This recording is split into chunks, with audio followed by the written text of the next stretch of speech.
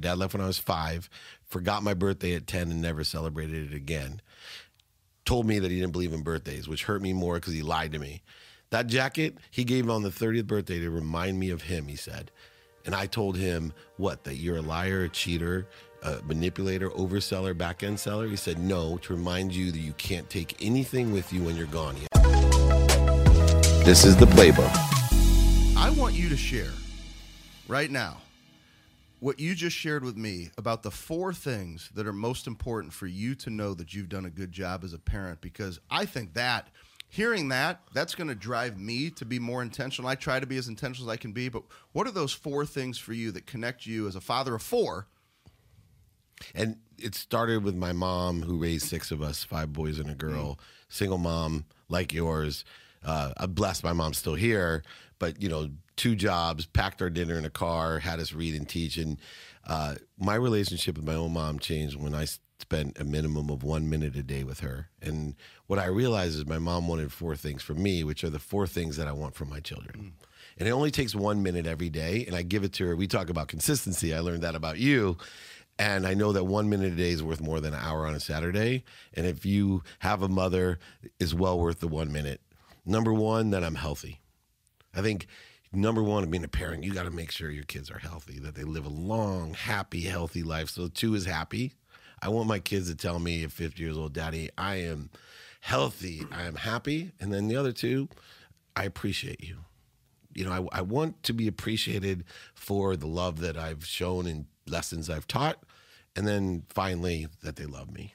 If I could just get those 4 things from my 4 children, and for them to articulate, I talked about Jerry Jones Jr. articulating better than anyone I've ever seen at 51 about his own father. But basically what he said is, I'm a really healthy guy, I'm a really happy guy, and I really appreciate my father, and I love him so much. And it came across, he didn't use those words, but it came across. So if you want to change the most important people in your life, your children or your parents, the most people, I would say the people that are most relative to you, whatever those people are, those are the only 4 things they want for you. And if you can articulate it, you'll change their life. I'll tell you what just put the emotion in my eyes, and I saw it. I knew that this was going to happen, was, when you're busy like the 2 of us are. I say active. Active. Wait, I like that. Busy is unavailable, man. See, he's a good coach too, and I'm coachable. Busy's so unavailable. I'm going to say active, because I really don't feel like I work, so I could probably he's better. Active. You're very active. Very active. People always ask, and you probably get the same thing, I bet you never see your family, right? And that's like the way they approach me, and I think, well, I'm actually pretty darn intentional. I take a lot of time off, but that 1 minute, that's what brought the emotion to me. Because one thing I always say, people ask me the question, it always hits me, how many days are you gone a year? And I say, you know what, I choose to not count those, but when I'm home, I make those days count. And for you to say that minute, it makes me realize, and it affirms. And when I'm home, I take the kids to school, practice. I mean, I wake up. Lunches, me too. I wake up at 3:00 in the morning to work out, and people think I'm crazy, but I do it because when I hear the pitter patter of my kids' feet at home, like I'm on dad. That's time for me to be a dad, right? My selfish time is done. And so that really hit my heart. And so I appreciate you going there. And that's one of the things I had mentioned, that I could tell your success comes from that heart. Nothing else. I can tell you got confidence and swagger. You can build relationships, but you got a hell of a heart. Yeah, and I will tell you that minute thing, routine-wise, we're both active people, right? I believe in activity I get paid for, and I don't. But I have 2 routines. One when I'm at home, and an adaptable routine. And the adaptable routine is based off of time. I literally tell myself, number 1, and this is a big shift that'll probably bring tears in my eyes, family was always first, then work, and then myself. And by 50, probably 48, it hurt me. Now, my wife told me, because we recovered from losing over $100 million, our lives could not be better. And I said, what do you want? Anything you want, honey. What do you want? She said, I need you to take care of yourself. I said, what do you mean? Anything you want. No, I need you to take care of yourself, because if you don't take care of yourself, and if you do take care of yourself, I know you'll take care of everyone else. Number 1, it chokes me up, because it means my wife really knows me. Like, that's what's most important for me, is to have the ability to take care of all these people. And I wasn't spending the time in the right way. So I spend a minimum of an hour a day on my health. Wake up at 4 a.m. the same way. Health first, then I spend 30 minutes with my wife minimum every day, no matter where I am in the world. FaceTime, phone, whatever it is. Minimum 30 minutes with the 9-year-old. Minimum 2 minutes with the 3 teenage daughters. I asked for 5. They gave me 2. But they get me every day. I know they roll their eyes. They get me every day 2 minutes. Minimum. Then 1 minute for my mom. Those are must-haves on the daily routine and the adaptable routine. And my life has changed exponentially because all of those people, number one, I'm in much better shape like you. 2, right, it goes right to my family. Once those relationships are secure and everything's coming through me for them, the money-making business all comes easier. I have that, like you said, go to the heart first. That's what gets me going. Now, doing all the little accoutrements in the lagniappe of life that gives you the subtleties of success, I can get off the mat better than anyone. I may not be stronger, faster, or smarter than anyone, but I'm like a mule. Go ahead, try to outdo me. And people say work, I tell them, go ahead. Anybody out there, I'm 51 years old. You come, you shadow me, try to outdo me. Try to be more productive, more accessible, and more gracious than Dave Belzer, and I promise you'll get everything you want. I swear, that's the difference. People don't think of that. I am not smarter, and I think people are attracted to me from that ability. Like, they look at me and go, dang, if that guy can do it, I can do it. I have that advantage. You look at LeBron James, right? It's hard to say, oh, I can be better than him. But you look at Dave Meltzer, you're like, oh, yeah, no problem.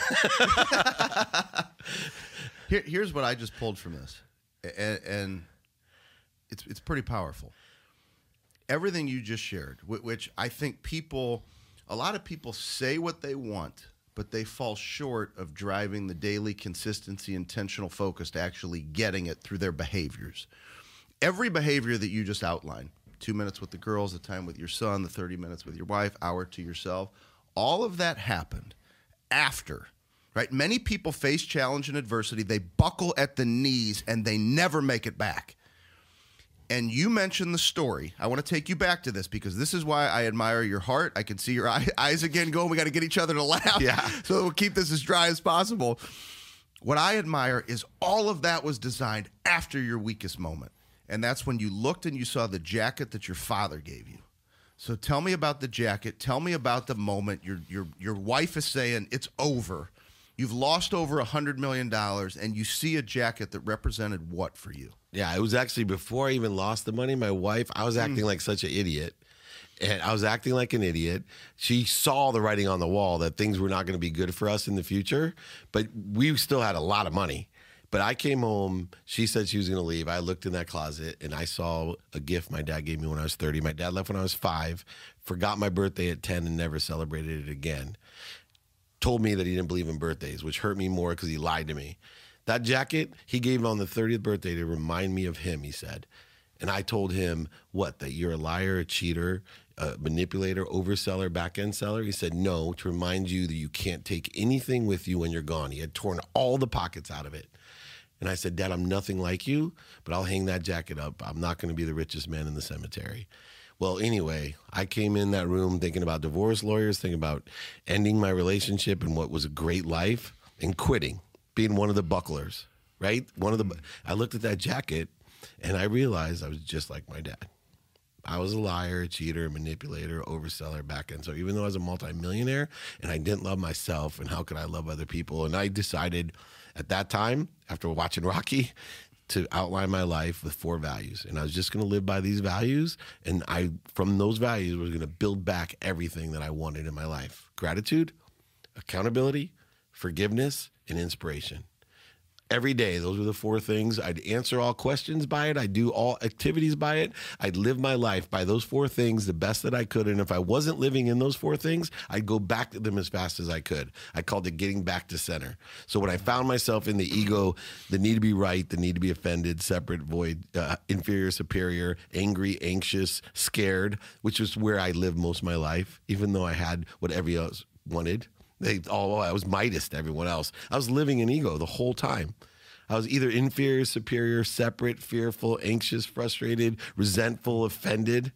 I would let it all go. And now when I visit that place, which everyone does, I go right back to center, right to gratitude, right to forgiveness, right to accountability, and right to inspiration. I believe that you and I especially, We're always connected to the most powerful source of energy, light, and inspiration that's ever existed, and that we're the ones that are creating the interference or corrosion to that connection. And we do it through ego-based behavior.